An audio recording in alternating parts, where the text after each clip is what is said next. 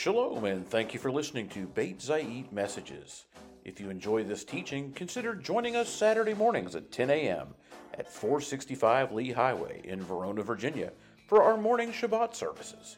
Or watch the service live stream on YouTube, Facebook, or on our website at beitzayit.org/live. May the Father bless you richly through the hearing of His Word. Plague upon everyone, but I was reminded, I got chicken pox when I was about 10, and it was just going through like wildfire, and my oldest brother had just made the varsity football team, and he got chicken pox, and it was my fault, of course, so he threw a banana at me. But thanks for not throwing any bananas at me. You know, we all have yeah, that's right. We do not throw tomatoes. VeggieTale reference. We all have our scars and our hang-ups, but it's so wonderful to have a family, and sometimes family, you go through some tough times together, and so I'm grateful that it seems people are on the mend and doing well, and Alan has put a wonderful, beautiful spin on it, that perhaps God is strengthening us for the next iteration of whatever virus, so we'll be good to go. So anyway, it's great to be back and feeling mostly alive. It's just, I think 3 weeks ago I said, the contrast between being sick and then being well, so wonderful. Well, I didn't know how much that contrast was going to be, but I'm so grateful to breathe and so grateful to be able to eat and all of that. So Baruch Hashem. So we have enough time, but I do ramble. This week is Shelach. So it's time to go to the Promised Land, right? And we're going to fulfill all those promises that were made to the patriarchs. And so let's remember back, specifically some of those promises. God didn't just make it to Abraham, He reiterated it, right, with each generation. But Abraham, Genesis 15:18. That day Adonai made a covenant with Avram. I have given this land to your descendants from the Valley of Egypt to the great river, the Euphrates River, and then it lists also all the ites along the way there as well. Next, again, God made the promise to Abraham. He also made it to Isaac. Genesis 26:3. Stay in this land. I will be with you and bless you, because I will give all these lands to you and to your descendants. I will fulfill the oath which I swore to Abraham, your father. And then to Jacob, Genesis 28:13. Then suddenly Adonai was standing there next to him, and he said, I am Adonai, the God of Abraham, your grandfather, and the God of Yitzhak. The land on which you are lying I will give to you and to your descendants. So those are the covenantal promises made to the patriarchs, and I'm pretty sure they told some people about this. I was thinking about, remember Mary, the mother of Yeshua, she held those things in her heart. Well, I think that Abraham and Isaac and Jacob, they held it in their heart, but they also shared with their family and with their tribes. And so people were aware of these promises, right? It wasn't we found an ancient document and we didn't even know. No, they knew. So they had the promises of the Abrahamic covenant, but they had the real world. I mean, that was a long time ago, right? They had the miracles and the power of the plagues in Egypt, the parting of the Red Sea, miraculous provision, right? Manna, shoes that didn't wear out. They probably noticed that, hey, it's been a long time, my shoe's still fine, and we're walking a lot. So, and also the Torah given at Mount Sinai. It wasn't just Moses, here's the Ten Commandments. I mean, there was physical manifestations of God's power. It couldn't have been a trick of the eye or a sleight of hand. No, this was God's power. The people had witnessed it. They saw the glory of Adonai at Sinai come down, and it stayed with the people. Again, just a reminder, Exodus 40:34 maybe, and 35. Then the cloud covered the tent of meeting, and the glory of Adonai filled the tabernacle. Moshe was unable to enter the tent of meeting because the cloud remained on it, and the glory of Adonai filled the tabernacle. It didn't sort of secretly fill it. It was, again, you could physically see the cloud. Moving on to Exodus 40, verse 38. For the cloud of Adonai was above the tabernacle during the day, and fire was in the cloud at night. so that all the house of Israel could see it throughout their travels. So it wasn't just Moses, right? Yeah, Moses is special. There's no doubt about it. But all of the people could see the evidence, the cloud and the fire. Also, when the priesthood was consecrated, Leviticus 9, verse 23, Moshe and Aaron entered the tent of meeting, came out, and blessed the people. Then the glory of Adonai appeared to all the people. How many people were there for all of them? Probably millions, basically, right? I mean, you can debate the number. You can only get so close with millions of people, but still, it wasn't just for the select few. It wasn't just for the high and mighty. I'm being facetious here, but the high and mighty leaders, right? The special people, but it was for everyone. God revealed himself in a physical way. Yep. So, the glory of Adonai appeared to all the people. Where did the fire for the altar come from? It came from God. Fire came forth from the presence of Adonai, consuming the burnt offerings and the fat on the altar. So, you think the people just got some goose pimples and like, oh, that was cool, right? Oh, I'm so goose pimply. I mean, I love goose pimples. I'm not dissing it. No, they didn't just get goose pimples, or if they did, it caused them to shout and fall flat on their face. You don't do that just for, some people might do it for show. You don't get millions of people to just, boom, like clap of thunder, everybody's down. That's the power that they saw. This is my point. That's the power of God that they saw, right? It wasn't just sort of a, oh, that was a nice feeling, a very nice service. No, it laid them flat on the ground. So they also saw that God doesn't play around with fire when it consumed Nadab and Abihu, right? Remember that? They brought strange fire. Boom, they're burned up. So that's the cloud, the fire, the sort of spiritual and physical manifestations combined together. But there was another thing. God had ordered a census, and he wanted to know, how many fighting age guys do we have? I think there's a scripture there. Yeah, Numbers verse 1, chapter 1, verse 44. Moshe and Aaron and the 12 leaders of Israel, each from a clan, counted the people of Israel by their clans, those 20 years old and over, those who were eligible for military service in Israel. And the grand total came up to be 603,550. So even just to try to put it in perspective, 600,000 guys, that's a lot. Let's compare it to sort of modern military numbers. Just based on guys, right? People. We won't talk about quality or anything like that, but just talk about people. China has roughly 2,183,000 people in their military. It's a lot of people. India is next. I didn't write this out very well. I think that's 1,440,000. 400,000. Yeah, sorry. 1,440,000. U.S. right here we have 1,400,000 even. North Korea, they like to fuss and fight. It seems 1,280,000. Russia 1 million, minus a few lately. Pakistan 654,000. Again, 2 million, 1 million, 1 million, 1 million, 1 million, 654,000. Ancient Israel 603,550. So that's 1, 2, 3, 4, 5, 6, 7th largest military in the world today. Now, if we brought every guy 20 years and older up to fight, yeah, there'd be more. But just to give you some perspective, this was not a small number of guys ready to kick some butt. This was a lot of people ready. So you had, again, the spiritual side of things, but then the physical side of things. Like, we got 600,000 guys, and they got sharp sticks or something, this is a big deal. So the people basically are ready, right? We get into this Parsha. They've heard the promises of the patriarchs. They have the census. They know like their physical power, their military strength in hard numbers. So we get into Numbers 13, 1 and 2. And I know we've read a lot of these scriptures already today, but they're okay to repeat them. Adonai said to Moshe, "Send men on your behalf to reconnoiter the land of Canaan, which I am giving to the people of Israel. From each ancestral tribe, send someone who is a leader in his tribe." So they weren't just Joe Blow these were important leaders amongst the tribes. Numbers 13, 17 through 20. Moshe sent them to reconnoiter the land of Canaan, instructing them, "Go on up to the Negev and into the hills and see what the land is like.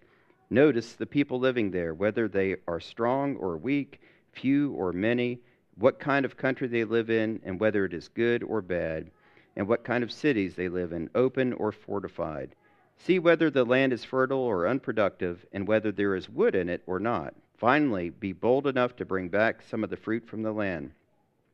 So it's believed that the spies were sent out in pairs, right? Not just all at once or all together, or one, each one going their own way. Pairs, and again, talking about God's patterns. Yeshua sent the disciples out and the emissaries out with pairs as well.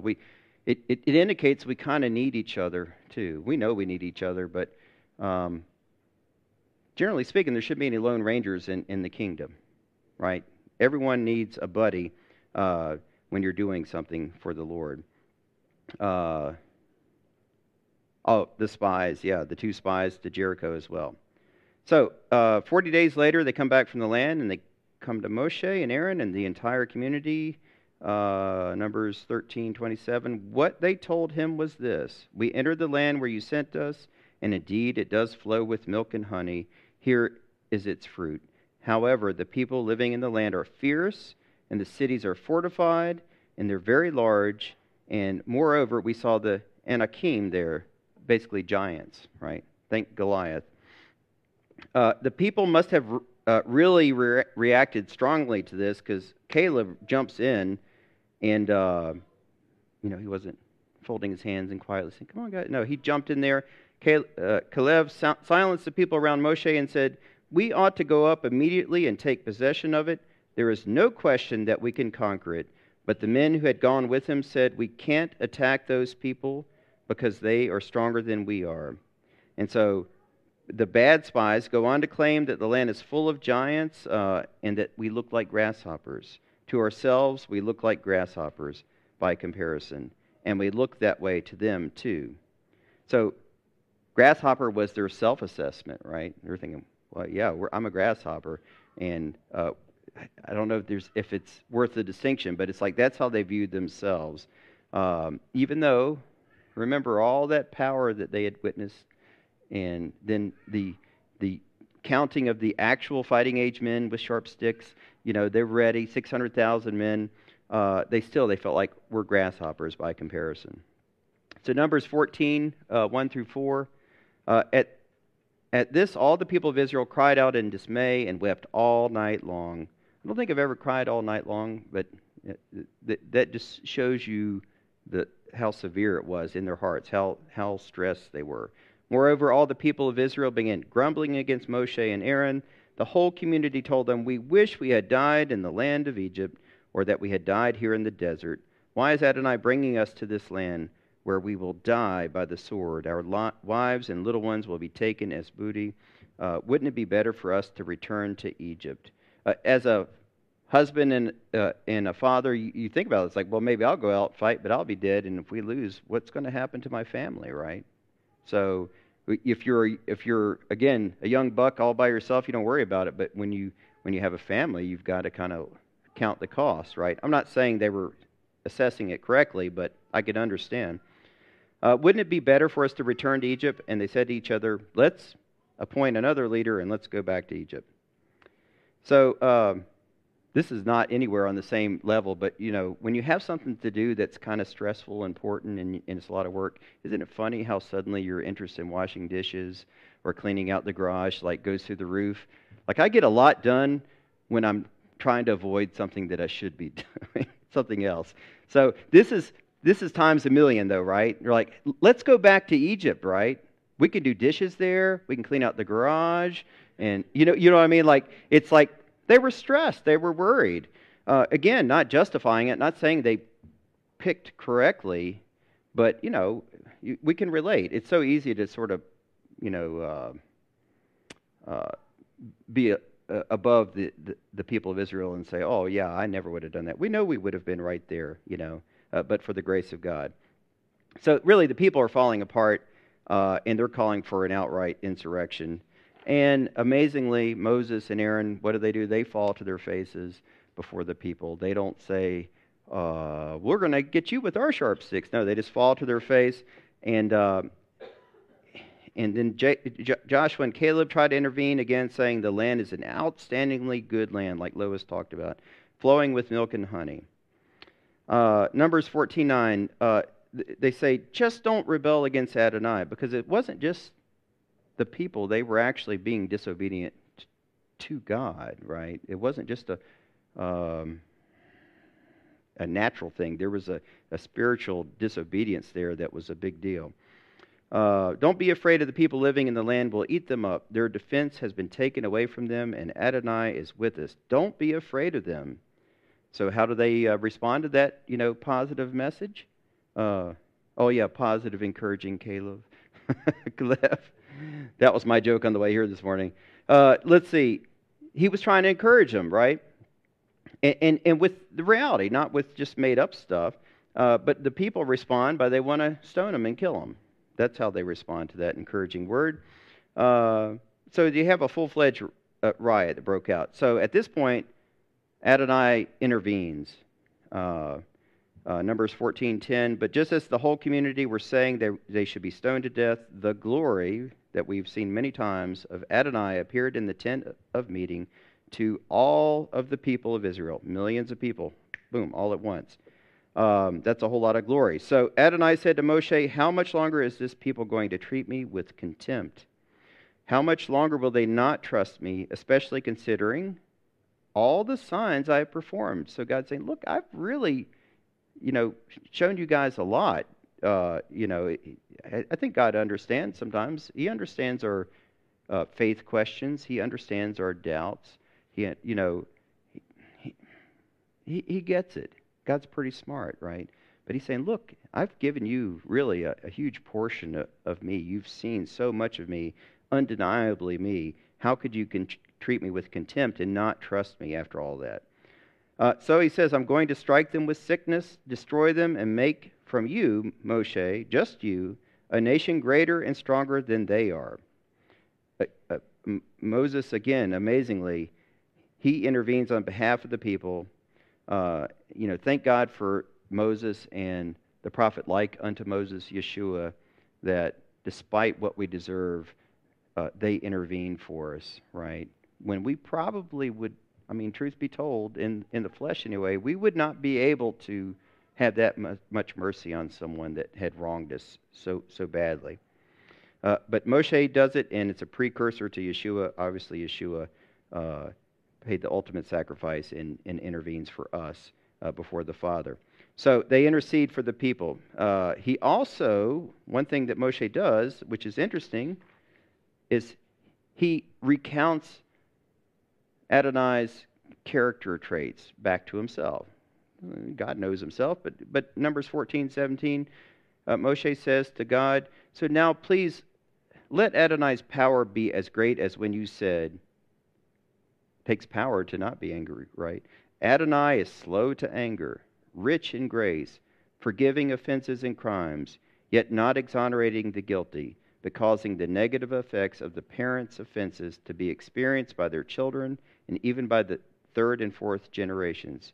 So he reminds Adonai about those, who he is, his attributes.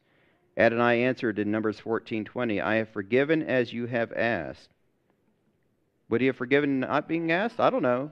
But clearly God said, hey, you asked and I've forgiven. But we know there's still major consequences. 40 years of wandering in the desert till all of that generation die. And it says, remember, that's 1 year for every day they were spying the land. That was 1 year in the desert. Numbers 14:39 through 40.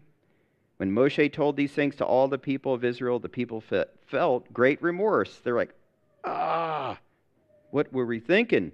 They arose early the next morning, came to the top of the mountain, and said, here we are, and we did sin. But now we'll go up to the place Adonai promised. We just do stupid stuff like that. Sometimes it's hard to fix stupid. And I include myself in that remark. So they went against God one time, And then to fix it, they say, we'll go against God another time. That'll fix it, right? So sometimes we just, put the shovel down, stop digging the pit, just stop. Numbers 14:41. Moshe answered, "Why are you opposing what Adonai said? You won't succeed." And of course they didn't. They got some fighting guys together, went tried to take the land. They got whooped, and worse probably. So one of my sayings, I haven't said a long time to kids, and I'm sure I didn't come up with it, but the right thing at the wrong time, a lot of times is the wrong thing, right? So they were doing the right thing, but it was at completely the wrong time. Therefore, it was wrong to do that right thing. So I think the lesson is as best as we can, figure out what God wants to do and do that right thing. It's easy, right? Figure it out, I'm just saying, check yourself. I'm checking myself to say, well, just because it's good and right, and in Torah Club it talks about running and racing to do a mitzvah. We should do that. I mean, it's not wrong. But sometimes say, hey, it's a good thing, right? It's a good thing. But God's saying, but I'm not asking you to do that. I actually want you to go do something else. And so I guess that's my caution to myself. And because my kids can't pick their parents, they get that caution pretty often. So anyway, there's some application for today. We shouldn't forget that in the same way God was with the Hebrews, the Israelites, if they would just listen to Him, God is also with us now. And He's in the midst of us now. And He's in this world now. Sometimes it feels like He's far, far away. And we each have our role to play. And that role may not have a title. You may not be able to write a report about it. But whatever that role is, we each have a role in His kingdom. Things that God's saying, hey, do this. This is the right thing at the right time. Do that. So He hasn't created any bench warmers. I tried not to do any sports analogies because I'm really not a sports guy, but I do love numbers. I did play football for a long time, and you've got a lot of guys on that team, so only 11 of them are playing at once. So most of them are on the bench at any given time. But in God's kingdom, there's nobody on the bench. Everybody's in the game all the time. And if you think, well, is there room for me in God's kingdom? Yeah, well, in the physical, you can fit 54,000 people on one football field, believe it or not, if you stand real close. So there's room. There's 28 billion football fields on the earth, by the way. So anyway, that's my OCD numbers. I'm going to get it out of there. So there's plenty of room to get in the game. That's the physical realm. In the spiritual realm, it's infinite, the amount of space. No bench warming. That's the point. So I do feel, I've repeated it many times, that I think it's still true that God is doing something big, right? I think He's always doing something big, but He's still doing something big. And maybe that's why things are a little topsy-turvy in our world right now. There's a battle. There's God and His host, and then there's the enemy. And there's a battle going on. But it can be pretty discouraging. But the enemy is no doubt, he's roaring right now. Repentance and revival is really the solution to our world right now. But people, and I've said this many times, people aren't looking for God. They're just not. Generally speaking, what have we had in the last few years? We had plagues, riots, wars. Now we're having some wars and financial troubles that are not just figments of our imagination. None of that has caused the world to say, uh-oh, I think it's time to turn to God. I mean, yes, some, but not in a real big way. But, think back. A lot of us were not looking for God originally, right? It takes God. It can't just be a matter of will, right?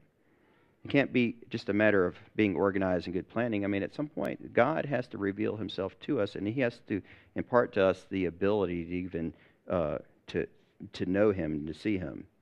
So, we were in a pit when God found us, and we weren't necessarily trying to get out. So it takes God's strength. I try to remember, like Samuel said, "Here I am."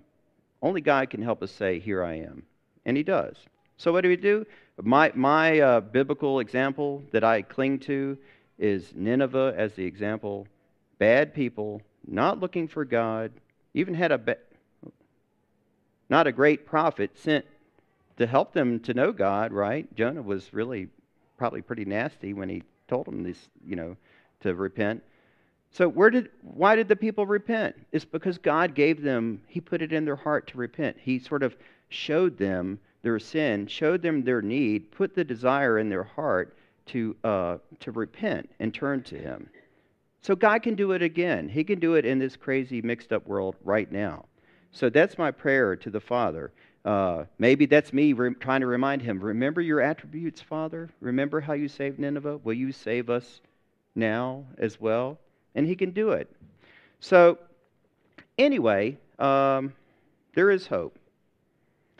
Yeah, this week's Torah, if folks in Torah study or Torah Club, you've read it and you know it, but it's really neat. It talks about the 10 spies, in a way, reside in us, right? And we have to resist the voices of the 10 spies in many aspects of our lives. So looking forward to talking about that in Torah Club. And then the discouragement, I guess I'll end with this.